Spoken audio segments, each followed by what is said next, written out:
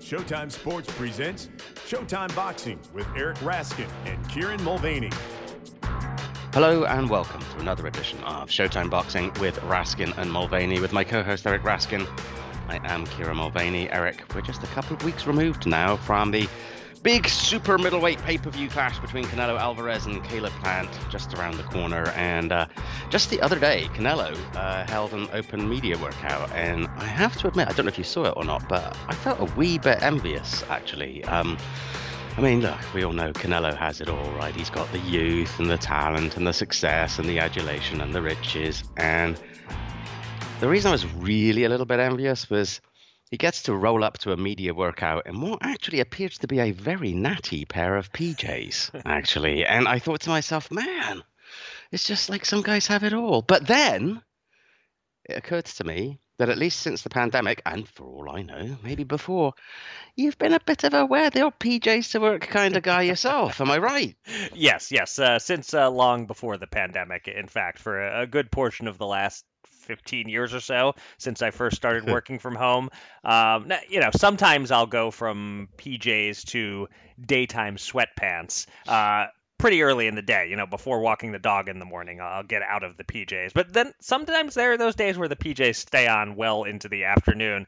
But I have to say, my PJs do not compare to Canelo's PJs. Those are stylish. I would imagine one pair of them costs more than the nicest three-piece suit in my closet. They're probably made from silk spun from some exotic endangered species of worm that only lives in Tibet or something. Exactly.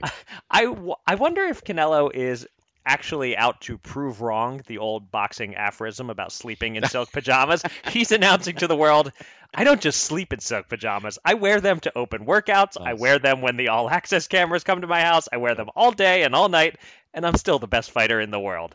How about you? I know you don't leave the house a whole hell of a lot. Are you a work in PJs guy? No, I wear a suit, Eric. Yeah? All the time. Okay. Yep. Morning, noon, and night. Yep. It's a one-piece suit. Uh-oh. I think I know where this is headed.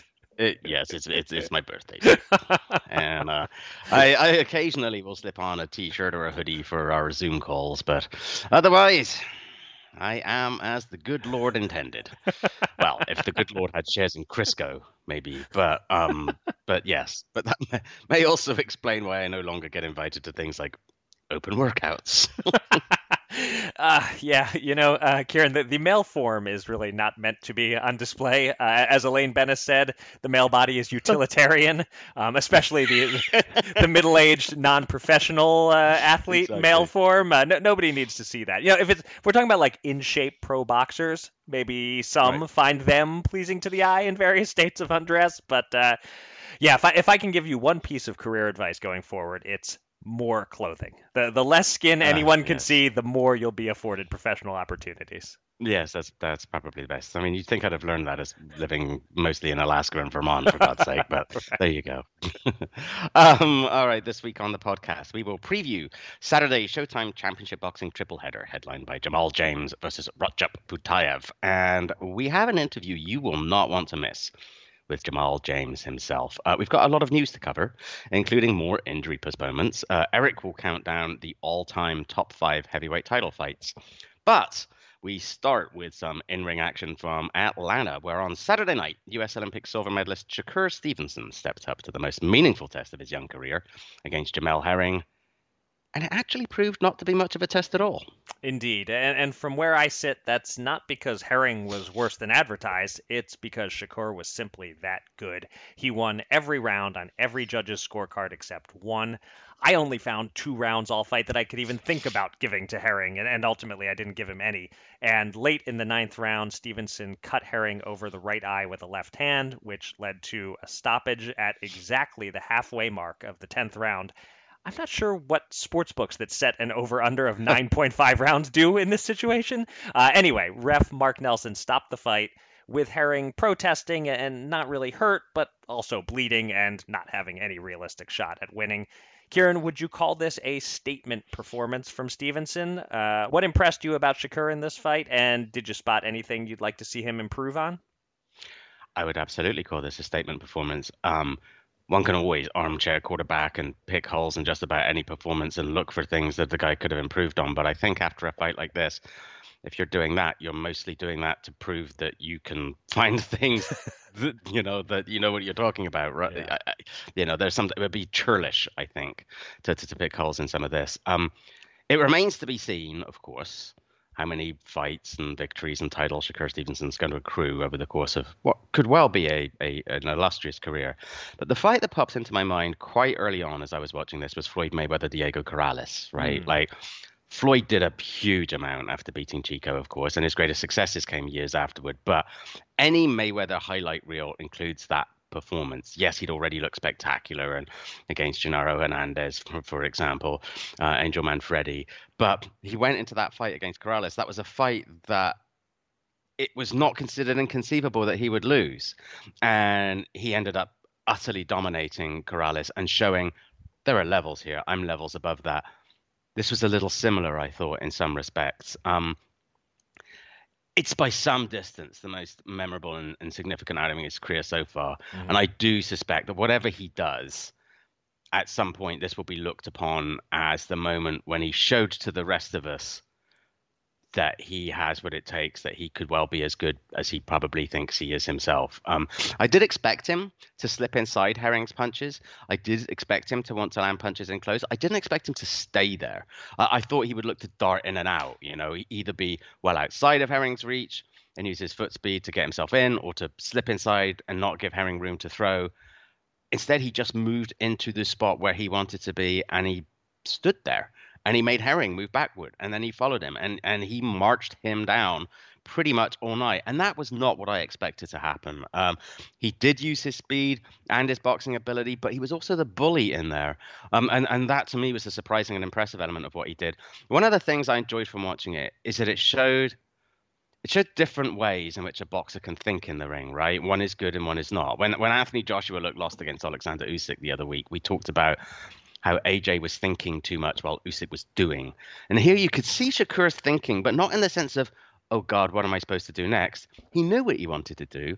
He was just on the constant lookout for when to do it to maximum effectiveness. As soon as he saw a hint of an opening, he struck. Whereas Herring was looking much more like AJ, confused, outmatched physically and in terms of raw talent and speed, and completely unsure of what to do. I was very impressed with Stevenson here. He had a game plan. He knew exactly what to do. He had the ability to do it. And he dominated from beginning to end against a man who, like you said in your intro, this isn't really a knock on Jamel Herring. There are levels here. And Stevenson, I think, showed fairly definitively what we suspected might be the case, that he's on quite a different level here. So let's spin it forward. There's talk now of Stevenson against Oscar Valdez to unify 130-pound belts, maybe as even the next fight for both. Do you see a clear favorite in that fight? And also, I like to direct pound-for-pound questions to you, since you still make a formal list. How close is Shakur to the top 10 right now based on that performance? I'll answer that pound for pound question first. He sure looked like a pound for pound talent on Saturday night. I think if we're taking resume out of it, if it's just eye test, it's how good do I think everyone is right now? He is somewhere in my top 10 probably, but that's not how pound for pound works. Otherwise, Boots Ennis, who we'll be talking about later in the show, he'd be in my top 10 also. You need to have proven it to some extent. It's a combination of ability and accomplishment. And Shakur is still at least one major win away. I probably wouldn't even quite put him in my top 20 yet, but he did make a big leap closer in this fight. You compared it to Mayweather against Corrales, and I guess they both shared the ending there of KO 10, in addition to other things. The commentators made a Mayweather-Gatti comparison in round 3, and that's what this fight was looking like at that point. He was looking that good and that dominant, and then Herring started mixing up his approach, doing a little better, not winning rounds, but making it more competitive than Arturo Gatti certainly ever did, and making you even wonder if maybe he could get back into the fight if Stevenson started to slow down at all. Stevenson did not slow down. Based on the evidence of this fight, Shakur does have pound-for-pound talent. I think his skills might be comparable to Bud Crawford's, but Crawford has more pop.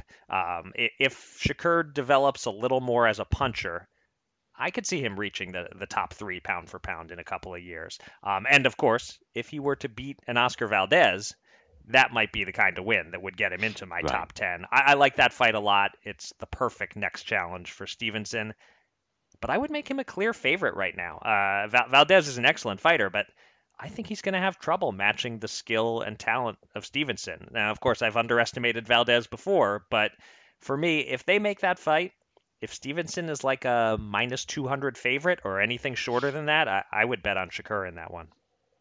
Yeah, no, I agree. I think it would be a fantastic fight. Stevenson would actually have a height and reach advantage, I think, in that fight.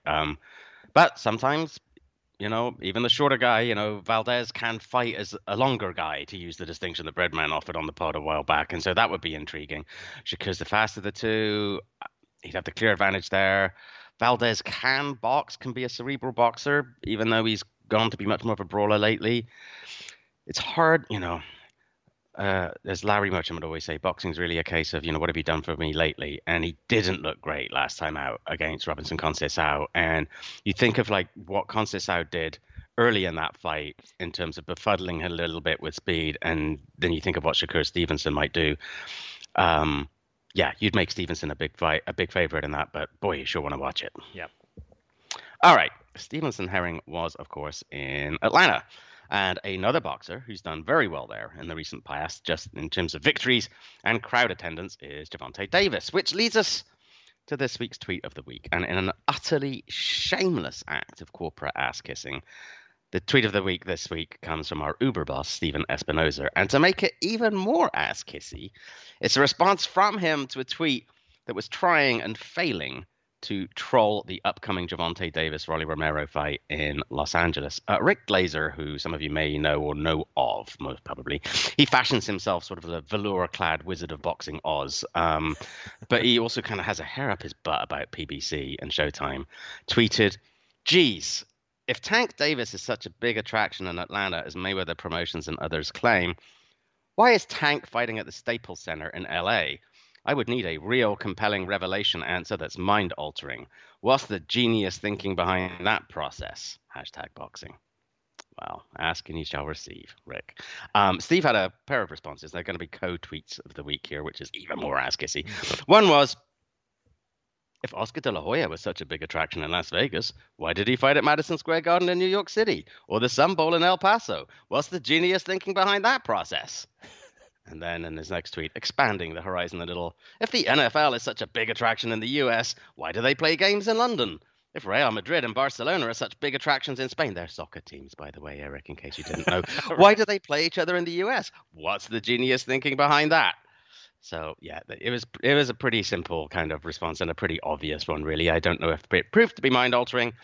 There are lots of things I dislike about being in and around boxing, but one of them is the abundance of individuals who like to portray themselves as objective savants, but are really kind of glorified trolls. It's always kind of nice when they get taken down a peg.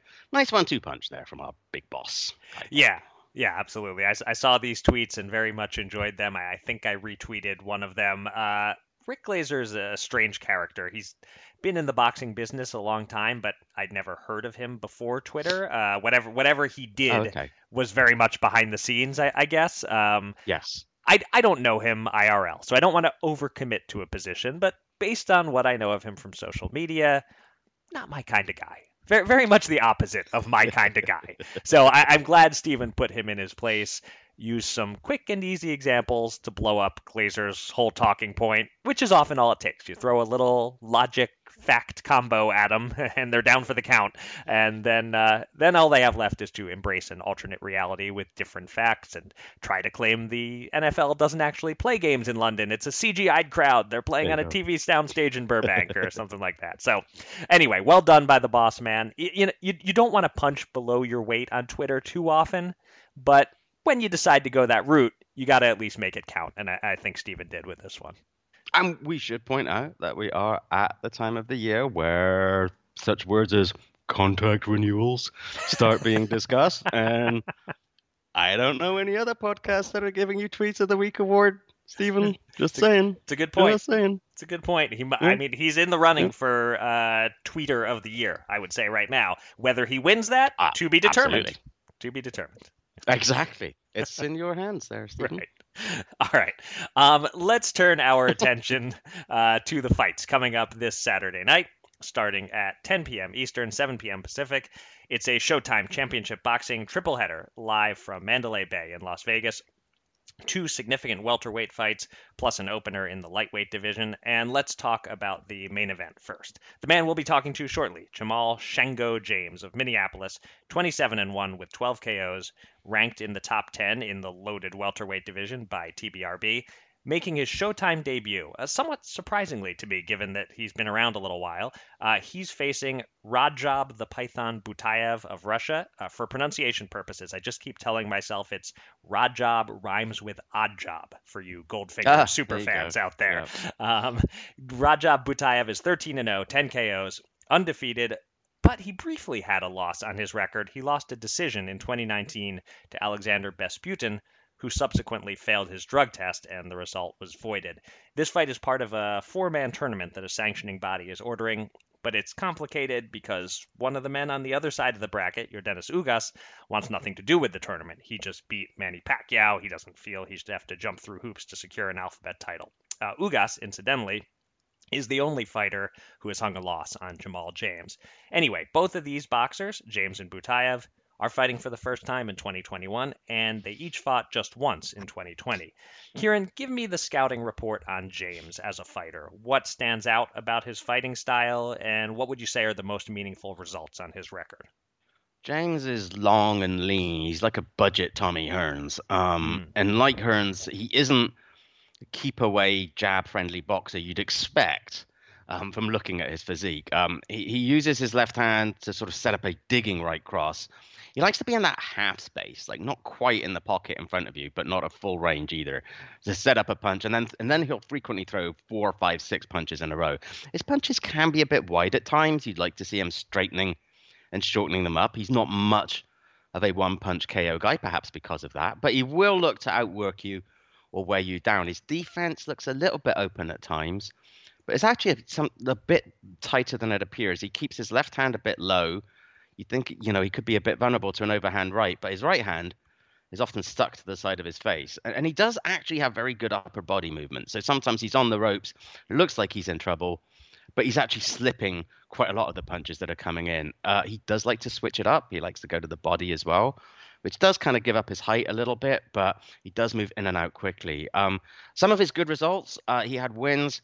Nice sequence of wins in 2015 and 2016 against Juan Carlos Abreu, Javier Molina, and Wale Amatoso, who have since not exactly, have since perhaps plateaued, but were solid enough prospects / contenders at the time.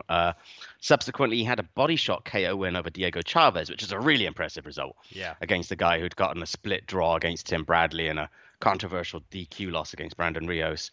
And his two most recent outings were points wins over Antonio DeMarco and Thomas Delorme. His biggest name is that one L that you mentioned against Yordenis Ugas. Hard fought, but a clear and unanimous defeat. A good win there for Ugas. The question, I think, is whether that Ugas loss shows that James isn't quite at that top level, or at least that's one of the questions. And I think the other question is whether we'll find out anything more in that regard from Butayev. Butayev is much less tested. Besputin might be the only world-class fighter he's faced. So is there anything on his record that indicates to you, Eric, whether he's ready to face someone of Jamal James' quality? And describe his strengths, weaknesses, and style for those who are going to be seeing Butayev for the first time, which I'm guessing is probably most of the folks who are listening. Yeah, I would think so. So addressing the record first, just based on what he's done in the pros and who he's faced, this is a massive leap. He fought Besputin, who's very good. He lost, but it was close. And Besputin was not all natural, so it doesn't count. But it was still a valuable 12 rounds of experience. But the rest of Butayev's pro record beyond the Besputin fight, there's nobody you've heard of. He did score a ShoBox win in 2017 over Yanir Gonzalez, who was undefeated at the time, but then has gone 0-3 since, including a stoppage loss to Jamal James, incidentally. KO3 over Leonardo Tyner, a noted trial horse.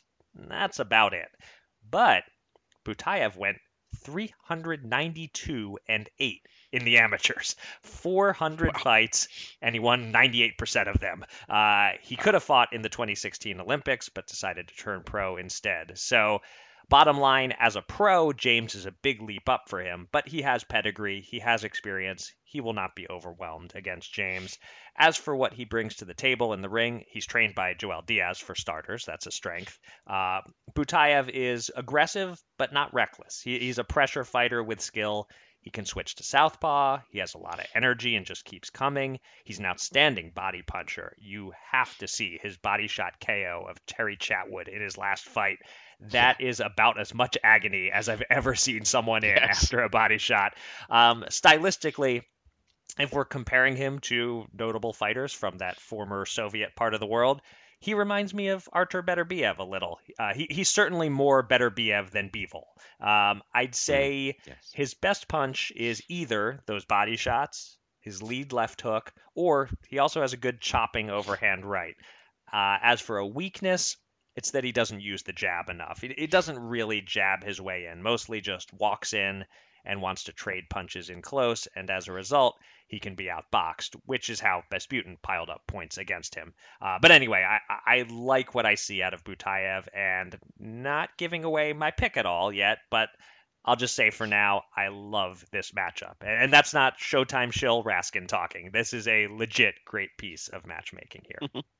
The scheduled 10-round co-feature also features welterweights. Our favorite prospect, everybody's favorite prospect, really, Jaron Boots Ennis makes his 8th Showtime appearance, and he's facing veteran Thomas Dulorme, who is not shy about taking on challenges. His last 5, he's fought Yordenis Ugas, Jesse Vargas, undefeated at the time Terrell Williams, Eimantas Stanionis, and Jamal James.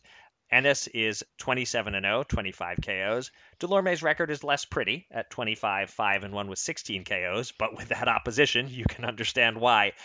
Kieran, we've been waiting a while now to see Boots Ennis tested.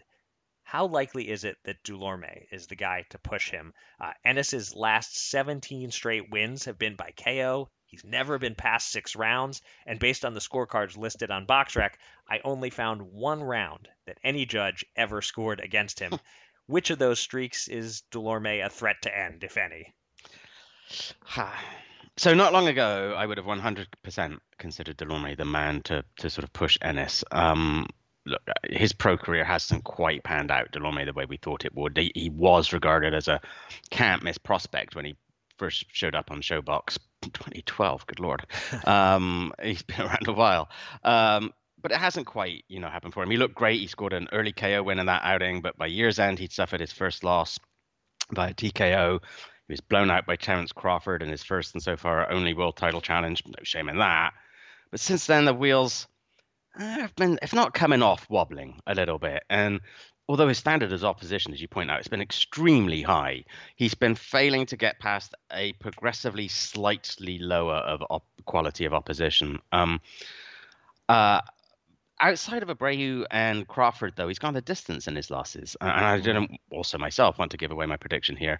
I had been tempted to say, when this was first mooted a while back, that the most likely streak for him to end, would be the KO streak. But thinking about it more, seeing how they are traveling in slightly different directions, again, without giving away my prediction, I now think that perhaps the most likely of those 3 streaks that you've mentioned for him to end is the 6 rounds or less one. Yeah, there have been some losses on his record, but yeah, they have been quality losses against quality opposition, and he has gone the distance in them. I wouldn't be surprised if he doesn't exactly push Ennis here and ask too many questions of him, but certainly gives him a bit of an outing. Well, I hate to interject logic into this whole thing, but he's certainly more likely to end the 6-round streak than the go the distance streak, because in order to go the distance, you have to go past 6 rounds. So you are correct. There you go. sorry for putting math in the podcast. But... Yeah, I was always an English major, believe it or not. The opening bout on this card is also a 10-rounder, this one in the lightweight division, between 2 men whose last fights were both on Showtime. Michel Rivera, the guy who says people tell him he looks like Muhammad Ali, but neither Eric nor I quite see it.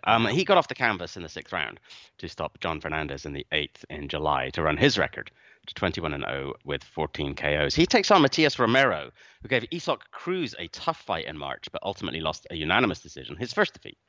So he comes into this fight at 24-1 with 8 KOs. These are young fighters. Rivera's 23, Romero's 25, and there's a really interesting personal wrinkle here. Romero was trained by Herman Caicedo until this fight was signed, but Caicedo trains Rivera. So he dumped Romero, but he didn't just dump him for this one fight. He said he's, quote, letting him go for good.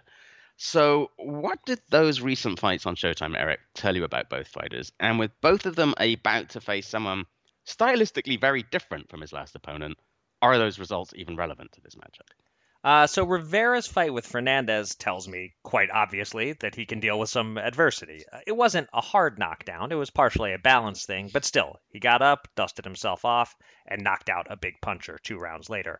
Romero's fight with Cruz, it told me that he's no pushover if he can go 12 with a guy like Pitbull Cruz, but it also told me that he's a bit of a stinker. He runs some, he holds some.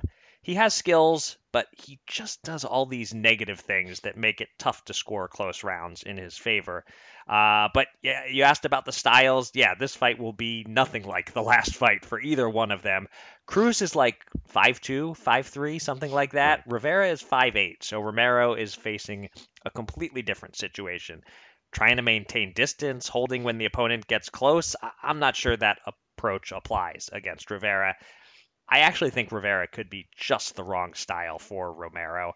Meanwhile, Rivera just got done fighting a fairly raw puncher in John Fernandez. Now he's going against a boxer who's only scored 1 stoppage win in his last 11 fights. Rivera's challenge will be to not get frustrated. Romero is capable of frustrating you, especially if you have your mind set on a KO. It's going to be a challenge for Rivera to stay focused if Romero isn't letting him do what he wants to do. It's an interesting style matchup, but very different from what I said about the main event between James and Butayev, which I think promises to be an extremely fan-friendly meshing of styles. All right. We're going to actually go back to our picks shortly, even though we've hinted at them a little bit in this segment. But before we do that, let's talk to this week's guest. And we last saw him in action, scoring a decision win over Thomas Dulorme back in August 2020. And as we mentioned, he also has wins over the likes of Antonio DeMarco, Diego Chavez, and Wally Omotoso. And he will be putting his 27-1 record on the line on Saturday in the Showtime main event against Rajab Butayev.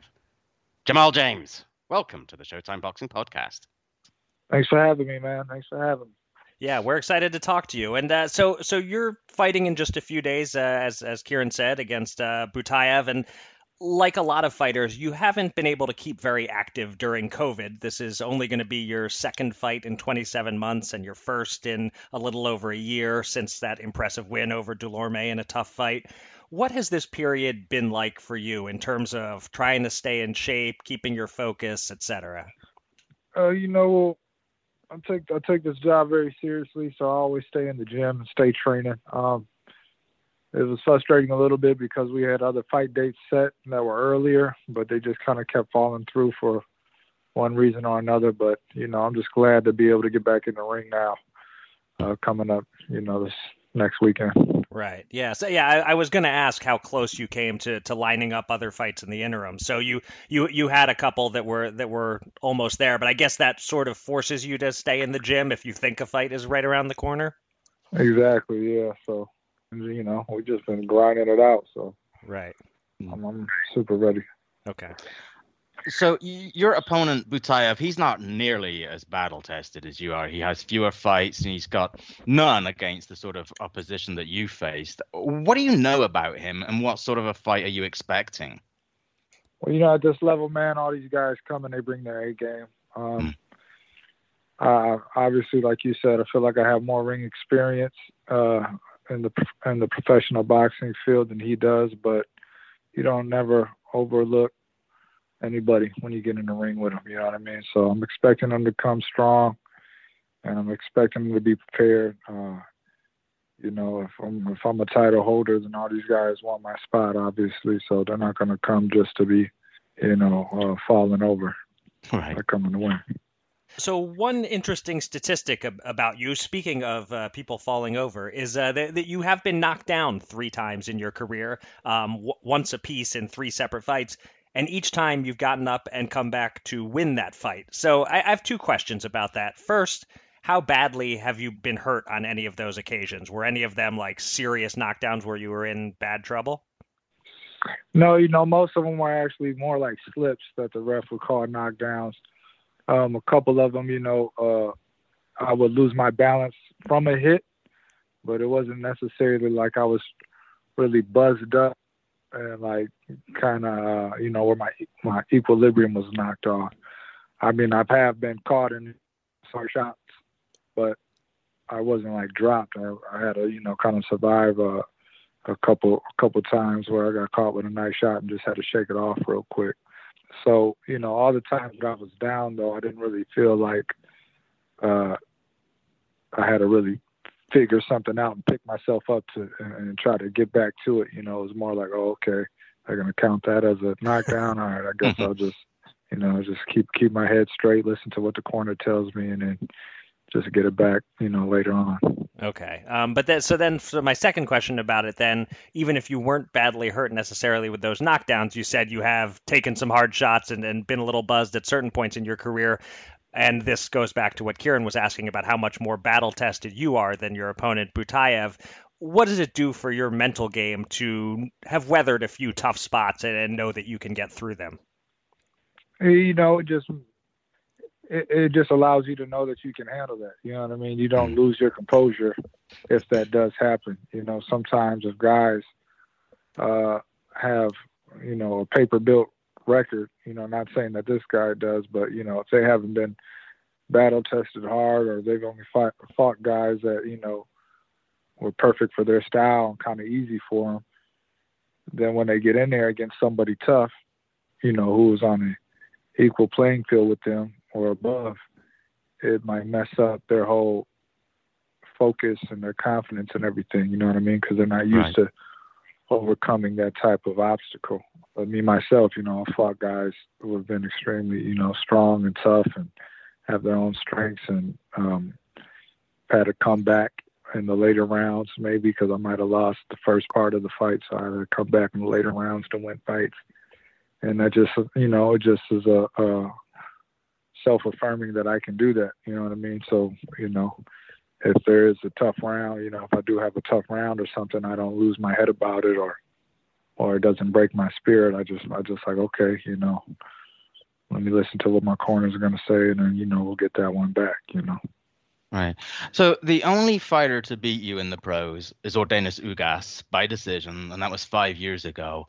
If you beat Butayev, if the alphabet body involved has its way, you could meet Ugas after that. How much would it mean to you to get that rematch? And would that be the number one fight on your wish list if you were to get past Butayev? Yeah, man, I would love a rematch with him. He's a good fighter, man. He's a great fighter. Just beat Pacquiao, so he's at, his name is, top of the top right now. And, like you just said, he's my only loss that I ever took, but it was kind of, I wasn't able to have a full camp for that fight, so it was more of a short notice fight. So I would love to, and still went the distance with him and had a good fight with him. So I would love to see, what it would look like if we both had full camps. I was going to ask, because you've been in the ring with him, you know how good he is. Were you kind of expecting him to beat Manny Pacquiao? Were you surprised by the result of that fight? I didn't know what was going to happen, man. He obviously won clear. You know what I mean? I thought he definitely beat him. I think Manny was just he wasn't moving like he usually does, and it wasn't the Manny that I'm used to seeing. But that could be because it was his time to bow out, or it could be that Ugas played his game perfectly and beat him. You know what I mean? I don't want to take anything away from his win because it was still a good fight and a tough fight for both of them regardless.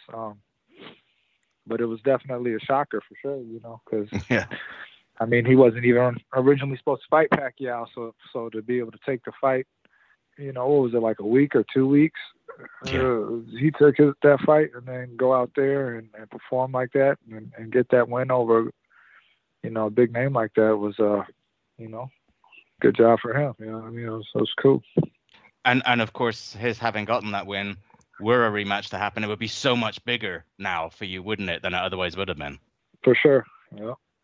All right, so we've talked about a fair amount of in-ring stuff so far, Jamal, but you're an interesting person outside the ring too, especially in how you try to give back to your community. In Minneapolis, you founded a program called Pursuit of Discipline in 2017, and you speak weekly to kids and young adults. Can you tell us a bit about what your message is? And I'm also curious, what kind of impact have you seen the program have? Yeah, I volunteer and came up through a nonprofit organization called the Circle of Discipline. And then, you know, what I do down there in between fights is work with, you know, young men and women, take them through, you know, physical workouts, teach a little bit of boxing technique and stuff like that, because amateur boxing is one of our programs. And I created a leadership group, like you said, called the Pursuit of Discipline, which I run with my brother Rebel Tekle and a good friend of mine named Kellen. And we basically try to teach life skills and lessons that you don't get taught in schools and sometimes at home, you know what I mean, to these young men and women as they're getting older and getting ready to, you know, be adults of their own. So we talk about things like financial literacy and discipline. We talk about what it is to have a work ethic. We talk about, you know, relationship stuff, whether it's an intimate one or a friendship one or whatever, you know, and how to deal with that. And then we also have a lot of guest speakers and take them on trips to different businesses and different people who are successful within their career paths, like lawyers or doctors or whatever else, and let them talk to these young men and women just in case that they might be, you know, thinking of pursuing a career path like that or opening their own business. They can talk to people that are actually doing it and get inspired and get some knowledge, you know. Yeah, that sounds really cool. Is it one of those things where, you know, you're running this program now and you sort of look back and say, gee, I wish something like this had been available to me when I was a teenager? Is it the kind of thing that you really could have used? Yeah, most definitely. You know, and it was something that I did give. It just wasn't a program. So, you know, when I was coming up as a kid doing the boxing at the Circle, a lot of times after workouts, a lot of the older guys, you know, would just hang around and kind of, you know, just talk and conversate. And a lot of us younger kids will be, you know, kind of hanging around them, just kind of listening in.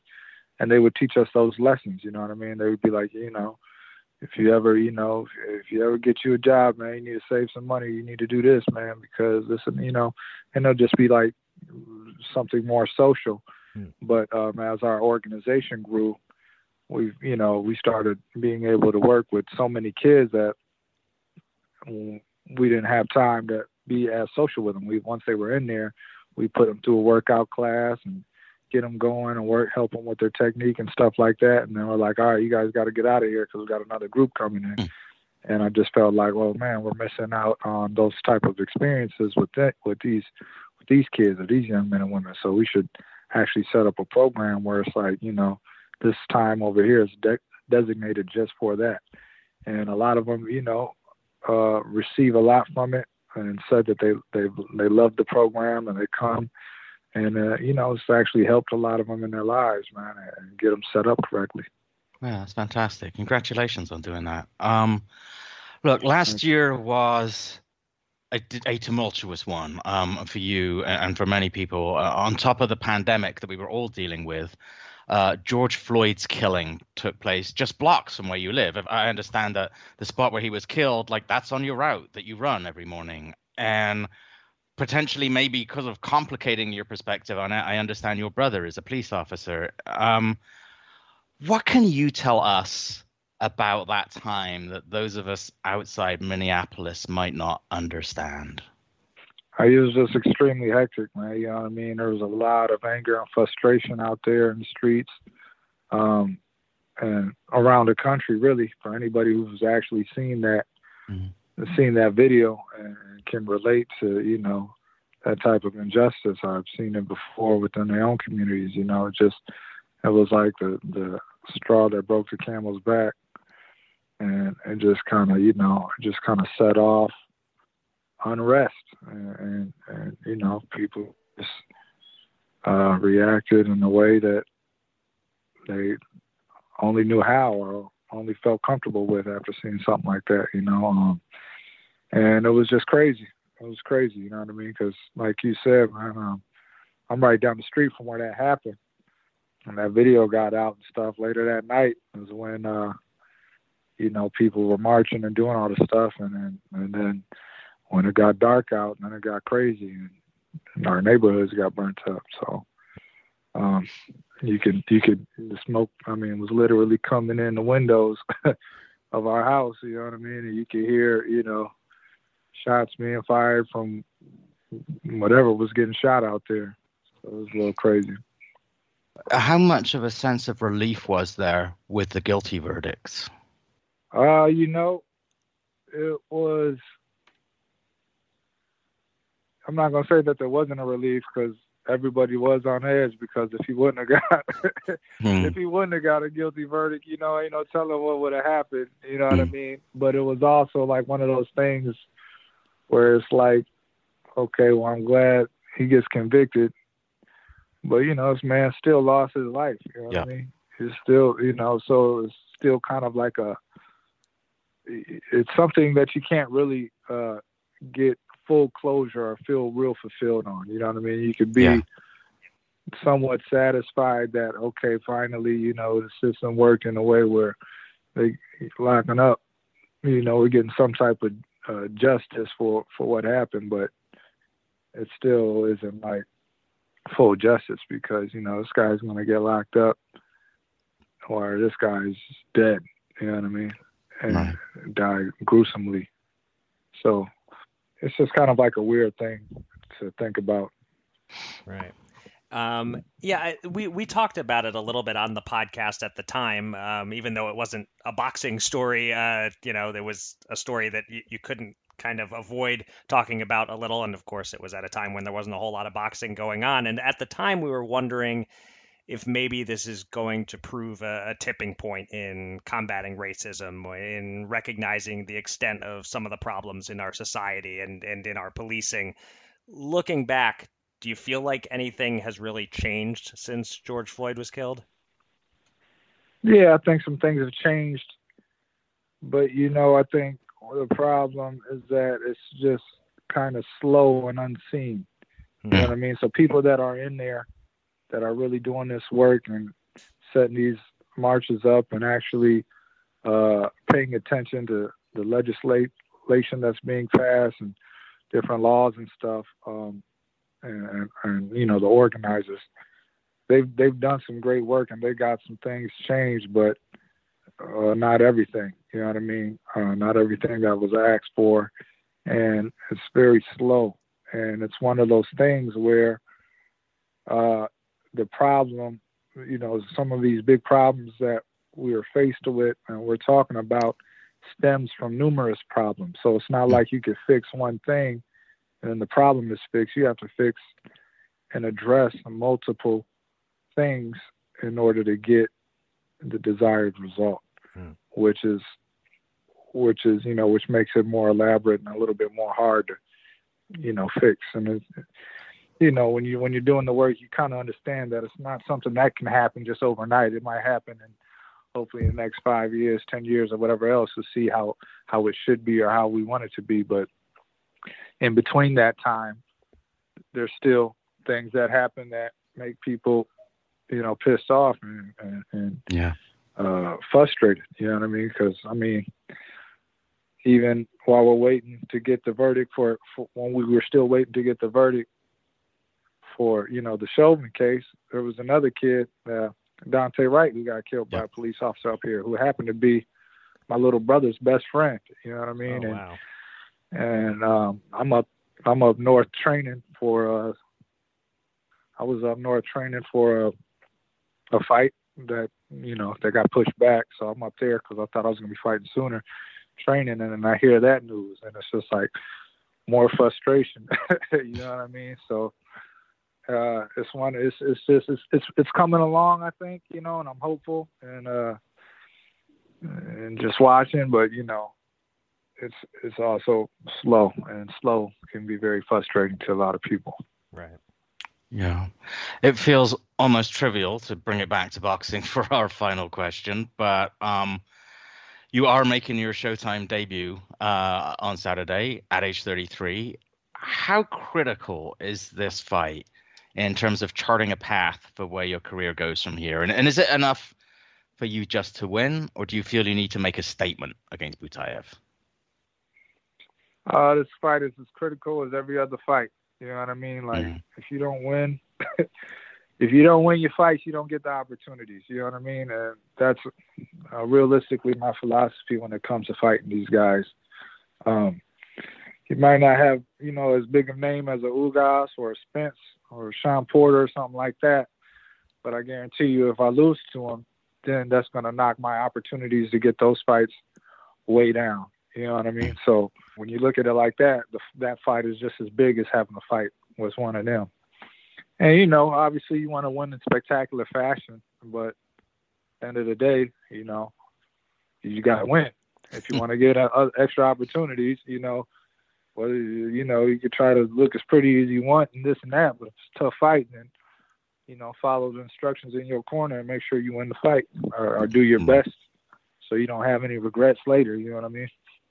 Indeed.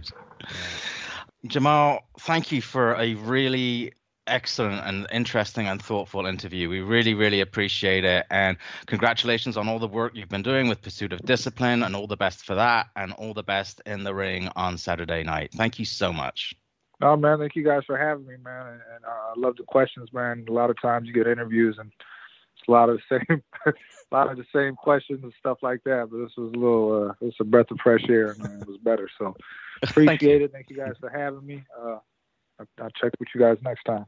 Awesome. You betcha. Thanks you very Jamal. much, Jamal.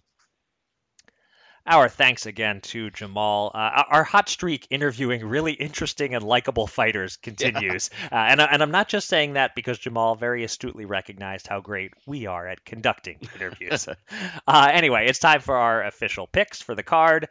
And it's going to be tough for either of us to pick against Jamal James after that. We'll see if either one of us does. The score is tied 56-56 with just over 2 months to go. And you pick first this time, Kieran. Who you got in the main event, Jamal James versus Rajab Butayev? Well, as you sort of touched on earlier, Butayev is the X factor here. Just how good is he? How much is his record burnished by his lack of big-name opponents? He is, as you mentioned, he's a powerful, solid fighter. Got decent fundamentals. He's got a good stiff jab when he uses it, a solid left hook. And he does also really like to dig to the body. The problem is that hook, it looks to me, might be his best weapon, his favored punch. And I think that's the least effective weapon against James, just the way that James stands and the way he defends himself. In some ways, this could be a real styles make fights matchup and not necessarily in a good way for Butayev. You mentioned earlier about how he doesn't necessarily use his jab enough to work his way in. He kind of just stands there and then just kind of tries to walk his way in. And I noticed that sometimes he just seems to wait just outside the pocket while he's looking for an opening to throw a jab and start coming in. That could put him in real trouble against a guy like James, who's lanky and who throws and who's not afraid to throw. I can see Butayev, especially early, waiting for that opening, getting cracked by James, who's just firing and moving before Butayev has a chance to get going. But Butayev is the kind of guy who is going to keep going, I think. I wouldn't be surprised if James starts building up a pretty healthy lead, but Butayev starts closing that gap bit by bit. You see James a bit more getting caught on the ropes, especially if Butayev is able to start landing those body punches and slowing him down. I think I see the first half of the fight being almost a James whitewash, but Butayev really coming into it hard down the stretch and really forcing James to dig deep.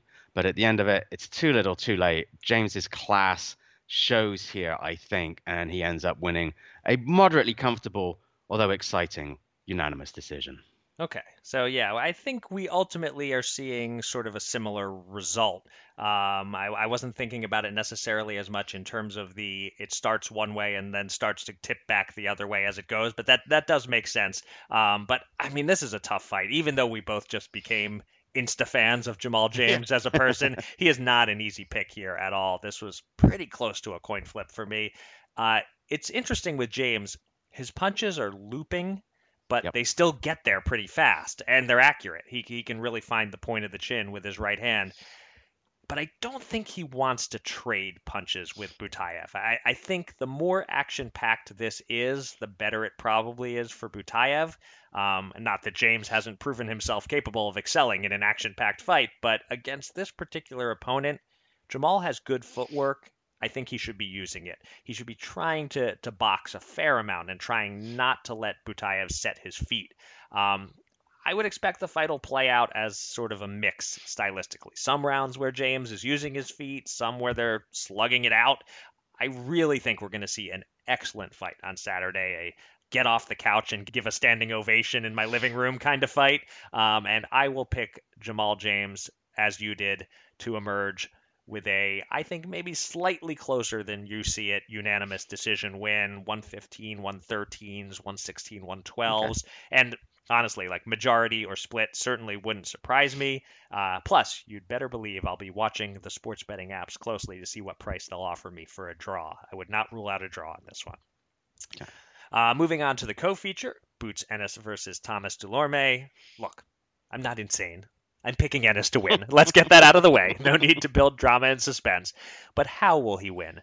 Dulorme's last 3 losses were all over the distance. He hasn't been stopped in more than 6 years, as you talked about earlier in the podcast.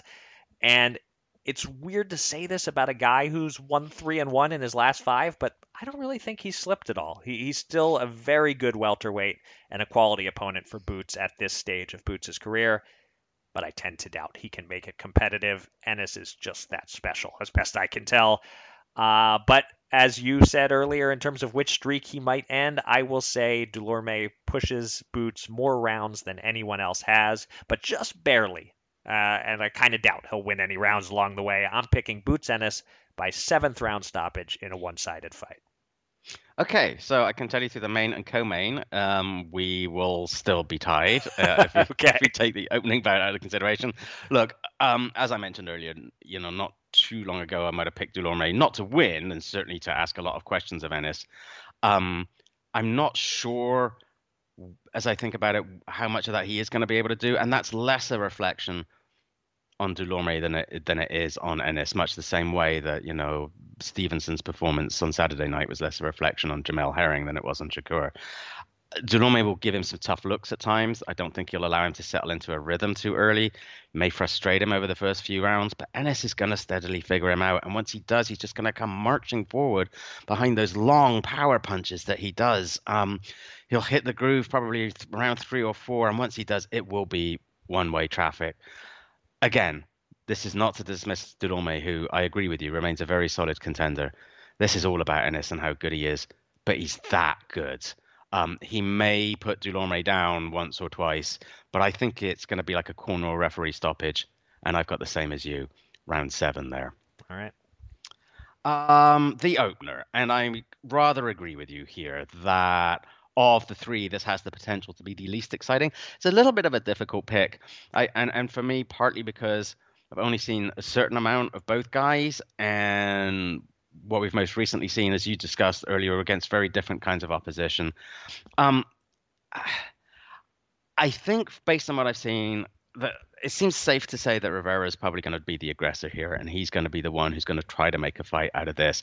The big question is exactly whether he's going to be able to catch Romero, and if he can't catch Romero, what is Romero going to be able to do in return, and actually how committed is Romero going to be to doing something in return.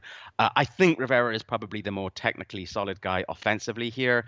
He's certainly much more of a front foot guy. He will be the one trying to force the action. It is just a question of just how many clean punches are going to land here. I think it might be a bit frustrating. I think it might be a bit sloppy, but I think Rivera is clearly going to be the one who is making the action. I think he's going to be the one with much more effective aggressiveness. And for that reason, I expect Rivera to end up with a unanimous decision win. All right. We are heading into November tied. Yeah, I mean, we discussed the styles that I'm not expecting a barn burner here. It looks like you're on the same page. Unless Romero's last fight wasn't who he usually is, my assumption is that he just isn't the barn burner type against anyone. I see Rivera as the A side here. he's the guy I would expect to win. But I do think Romero is going to make life difficult for him. He's going to play that spoiler role again and not win the fight, but go the distance and not let Rivera fully shine. I too am predicting Rivera by unanimous decision, something like 8 rounds to 2. But I'll be pleasantly surprised if I'm wrong and Rivera can blast him out in exciting fashion and make our night a little shorter. All right. It is time for the news. And for the second week in a row, injuries take center stage. First, a very serious one. Former 105-pound title holder Moises Fuentes of Mexico suffered a brain injury during a knockout loss on Saturday, October 16th. He underwent emergency surgery to reduce swelling from a brain bleed. He was placed in a medically induced coma and at last report was stable. Hopefully, we will have a positive update on this story next week. We send him and his family all the very best, and we hope that he recovers and is able to have a full and healthy life after this. It is awkward, to put it mildly, to transition from that into the other injury news, but we will try. Junior welterweight champ Josh Taylor suffered a knee injury, and his defense against Jack Catterall has been postponed from December 18th to February 26th. And Dillian Whyte pulled out of his fight with Otto Wallin. Poor Otto Wallin. That was supposed to happen this coming Saturday, citing a shoulder injury. But there is suspicion from some, not least Otto Wallin, that the injury was invented so that Whyte can bypass this fight entirely and challenge Tyson Fury for the title and big money instead. Eric, do you share that suspicion and anything else you want to add here? So I typically prefer to give fighters the benefit of the doubt, but it would also be naive not to be at least a little suspicious. The Whyte team got a doctor's statement, but some doctors will give it up easily. See various chumps who got doctor's notes saying they have conditions that prevent them from being able to wear a mask during a pandemic, for example. Wallin's side says they haven't yet seen proof of the injury, just the doctor's statement in a press release. I guess we'll find out based on what happens next. If Whyte reschedules with Wallin, we can assume the injury was legit. If he's back in training soon for a fight with Tyson Fury, then we can be fairly confident the injury is BS. If it is BS, hey, I get it. I was predicting a Wallin upset over Whyte. It's a dangerous fight. Why risk losing out on a much bigger payday? Business-wise, it would make some sense to fake an injury. The fact that we haven't seen some kind of x-ray yet, it doesn't fill me with confidence. So, yeah, color me suspicious. I'm not accusing anyone of anything, but I'm definitely suspicious. As for Josh Taylor's injury, that's unfortunate, not because I cared about the matchup, but just because it delays other fights for him that I am interested in, the whole chain reaction, basically. And Moises Fuentes, I keep searching for updates, haven't seen anything yet. Not sure if that's good or bad news. You try to stay positive. You think of an Adonis Stevenson, who has recovered much more than seemed possible initially. But of course, these situations often don't turn around, unfortunately. And we will just keep Fuentes in our thoughts until we get some better news. Again, now awkwardly attempting to shift gears, our news undercard concerns a few fights that have been officially added to the schedule. As discussed when you revealed your tweet of the week, Gervonta Davis is facing Rolly Romero next. That is now official. It's December 5th, a Sunday night on Showtime pay-per-view from the Staples Center in Los Angeles. We also have yet another date for Teofimo Lopez versus George Kambosos. Hopefully this one sticks. It's November 27th at the Hulu Theater at Madison Square Garden with DAZN, not Triller, televising. And you mentioned last week, Kieran, that after Ryan Garcia dropped out of his fight with Jojo Diaz with an injury, signs were pointing toward a possible Diaz-Devin Haney fight instead, and that's what we're getting. Although it's not quite a done deal yet, apparently, but it's 99% of the way there, and it'll happen on either December 3rd or 4th in Las Vegas. Anything you'd like to weigh in on here, Kieran? It's more than a tad unfortunate that after all that date hopping for Lopez Kambosos, they end up settling on the same date as Fulton Figueroa. So, hashtag boxing. Yeah. But good work by DAZN and Matchroom to secure that fight, and then to almost nail down Haney Diaz so swiftly after Ryan Garcia, who was supposed to face Jojo Diaz, had to pull out with injury. As for Davis Romero, I continue to maintain it should be a one-sided fight, but When we first talked about this, we talked about how at least the promotion could be interesting. And at the launch press conference, they were indeed yapping at each other. I don't know whether Rolly Romero thought he was looking especially cool and impressive with his fur coat and no shirt look for that press conference, but he dropped a lot of F-bombs and used the N-word a lot, and sure is baking in his status as a heel. Their press conferences will generate some very good material for All Access and the fight commercials, and I'll bet not one of the people who see any of them will come away thinking, boy, that Rolly Romero guy's cool and interesting. I sure hope he wins. 6 weeks of this still to go. Yes. So we shall see. All right, let's bring it home with the top 5 list. You gave me a straightforward assignment last week, Kieran. You asked me to count down the top 5 heavyweight title fights of all time. You didn't spell this part out on the pod, but we ended up clarifying it on Twitter when someone asked. It can be real championship fights or alphabet title fights. As long as a recognized belt was at stake, it counts. But, to be perfectly clear, in case there's any confusion, no Foreman Lyle, no Moore Cooper, no Jefferson Harris, none of the thrilling non-title fights between contenders count. So this was a somewhat challenging assignment in that there were about a dozen different fights I can see a case for, and my final order, I feel fine about it, but I also don't feel like 100% committed to it either. Kind of tricky to find the right order here, but enough stalling. Let's get going. At number 5, part of the idea behind giving me this assignment was to determine how crazy Bob Arum was to call Fury Wilder 3 the second greatest heavyweight title fight ever, and part of my goal was to stick it in your face and find a spot in the top 5 for that fight from earlier this month if I could, and I can. There are several fights to consider for this last spot in my top 5, and when I get into my honorable mentions, you'll see what just missed, and I'll explain why, but I am landing on Fury Wilder 3 at number 5, edging them out. It was sloppy, and yes, it turned one-sided in the second half, but as we discussed immediately afterwards, I thought Wilder remained a threat to knock Fury out until the last couple of rounds, and that kept it edge of the seat enough for me. And the action and drama of rounds 3, 4, 5, that was all-time heavyweight stuff. There's only one other heavyweight title fight, to my knowledge, in which each fighter was knocked down at least twice. That other one will make the honorable mentions, and is among those I could conceivably have put in this 5th spot. But that fact that Fury was down twice, Wilder was down 3 times, there were hardly any slow moments. I'm putting this at number 5, partially to spite you, but partially because it deserves it. Yeah, fair enough. Like I said, I recognize that it was an exceptionally good fight.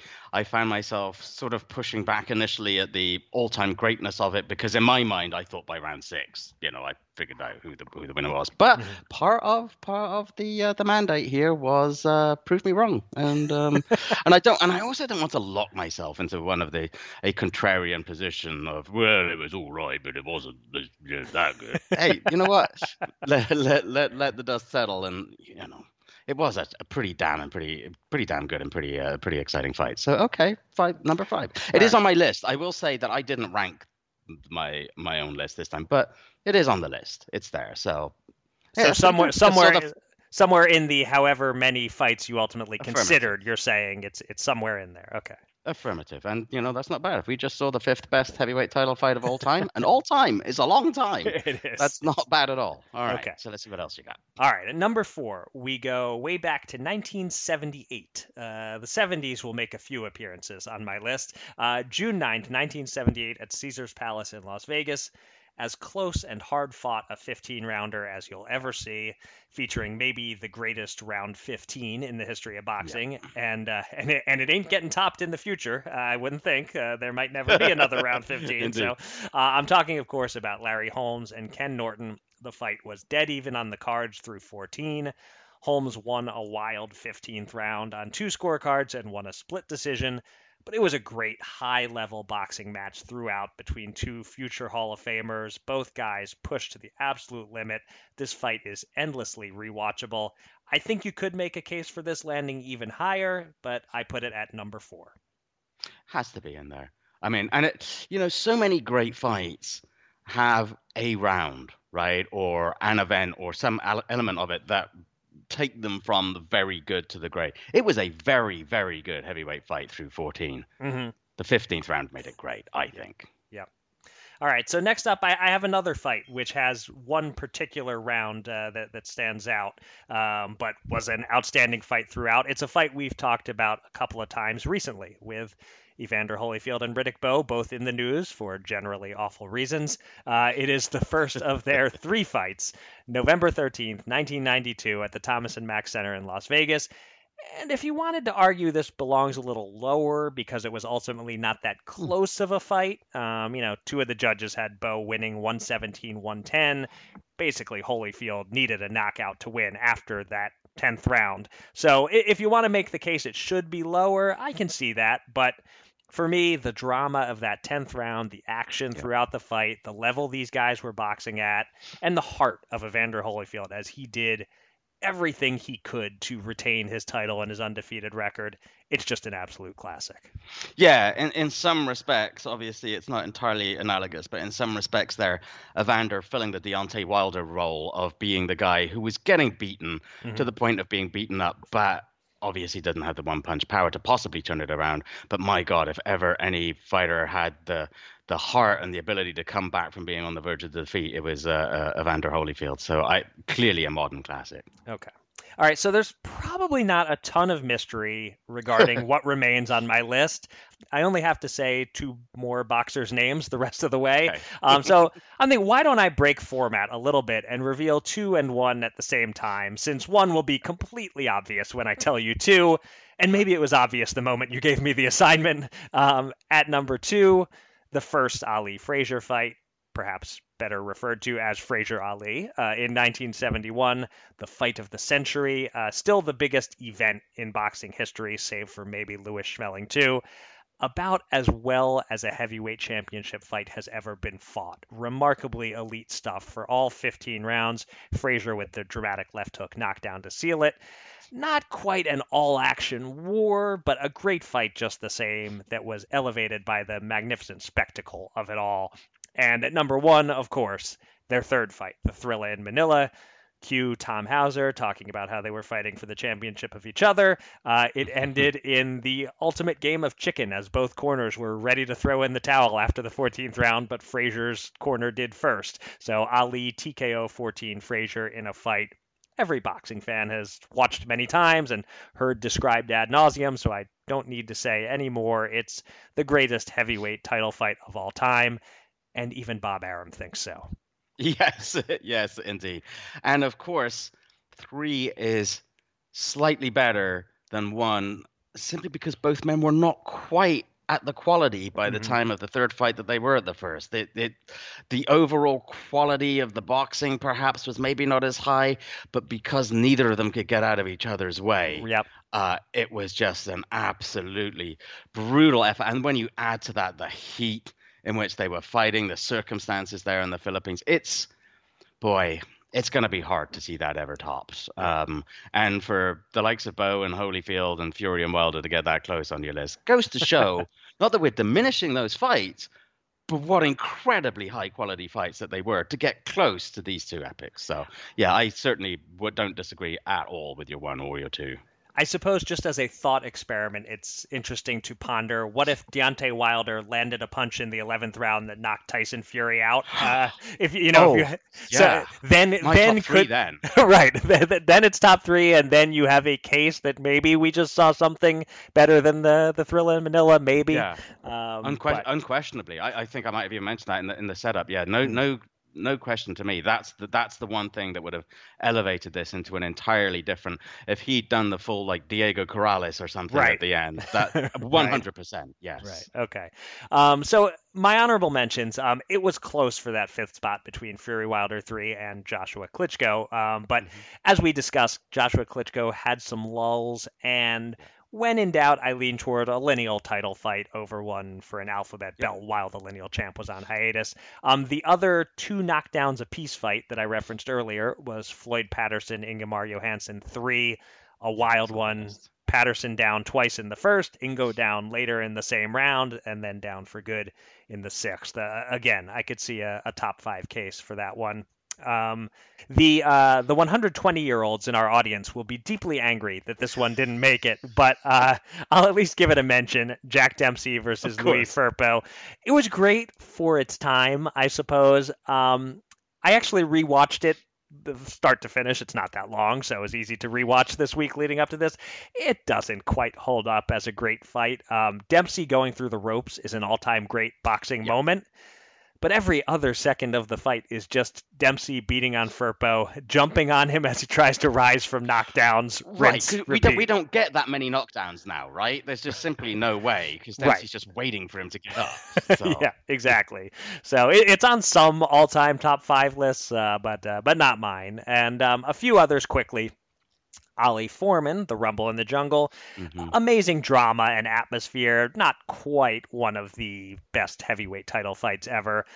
Perhaps slightly underrated. I would put Buster Douglas, Mike Tyson in my top 10. Interesting. Yeah, yes. I actually find it a fairly thrilling fight. It's not just a great upset, in my view. Rocky Marciano winning the title from Jersey Joe Walcott with a come-from-behind 13th round knockout. That gets a mention. Another come-from-behind KO, Joe Louis, avoiding the massive upset and stopping Billy Conn, also in the 13th round. This next one, I can't put it on my top 5 because no footage exists, but look up Joe Jeanette KO 49 Sam McVeigh sometime. Yes. I recommend everyone read up on that. It warrants a mention here. And lastly, I'll just mention a fight that I think is slightly overrated. Some might put it in their top 10. I don't. The first Holyfield-Tyson fight. It was a great upset, great drama, kind of subpar action most of the way, though. Yeah, I had all of those except Holyfield-Tyson on my list. The only other couple that I had that wouldn't have gotten close to my top 5, but I thought, do they belong in an honorable mention one? Lennox Lewis, Vitaly Klitschko. Decent scrap while it lasted. Bit sloppy. Yep. But decent scrap. Yeah, that was one that as I was putting this together, I was like, well, I know it's not getting close to my top 5, so I'm not even jotting it down. But obviously, were I doing a top dozen or so, I would have had to strongly consider it, and maybe even, since I mentioned Holyfield-Tyson because I consider it overrated, but so I actually might have put Louis Klitschko ahead of something like that. Yeah.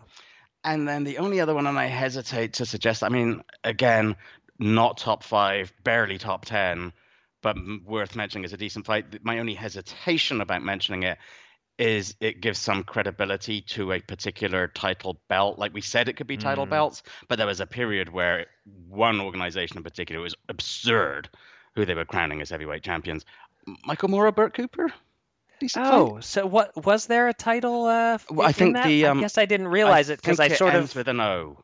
Oh, well, right. Okay. So I know the title you're talking about, especially now. I think it was. So as I was like rushing through the list of Foreman, Lyle, and others that wouldn't qualify, I think I mentioned that there. So if indeed that was for a minor belt, then I should take back that it didn't qualify. It did qualify, but yeah, certainly wouldn't make my top 5. But it is an all-out war for sure. Michael Moorer and Burt Cooper. Yeah. That was the only other one. But yeah, otherwise, yeah, basically very similar lists. Like I said, I didn't try to order them. I think it would have been very difficult. I would have had Ali Frazier 3 at 1 and probably Frazier Ali 1 at 2.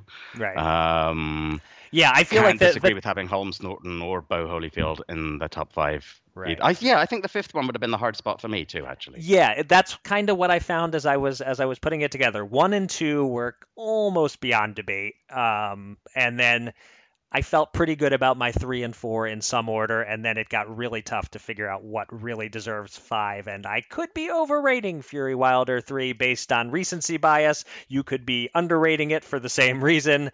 Exactly. We do kind of need to let the dust settle a little bit and figure out just how great it was. But I'll say, Bob Arum, you weren't too far off. It is an all-timer. Exactly. Hey, and how many of those did he promote? So Don King did the other 2, right? So he's got 3 in the top 5. Yeah, Arum? Because he co-promoted. Was he involved in the first one at all, or not? The Ali Frazier one? I don't know. He wasn't, was he? We don't get to say this often, but I feel like we're both too young to know all these things. Yes, like I know he was involved with Ali at points in his career. And I feel like Tim Ryan, when we had him on, gave us a good breakdown of what happened in that. And I don't. And promotionally speaking, it was some obscure promoter at the time, I think. Yeah, but he's got 2 of the top 5 at least there. Yeah, there we go. That's not bad, Bob. That'll do. All right. That will do it for this week's episode of Showtime Boxing with Raskin and Mulvaney. We might be back on Friday with a Money Punch episode if we see some interesting odds on the James Butayev card. And then we will be back quite a bit next week for Canelo Plant Fight Week coverage. Full details TBD, but safe to say there'll be more than just the one podcast previewing that one. Also, in terms of previewing and looking ahead to that, we sort of mentioned it a little bit earlier. All Access Canelo Plan that debuted this past Friday is going to be available on Showtime On Demand, and episode 2 is coming to Showtime on Friday, October the 29th. So do check them out. Do come back next week, or perhaps Friday. And until then, thank you for listening. Be safe, be kind, and be well.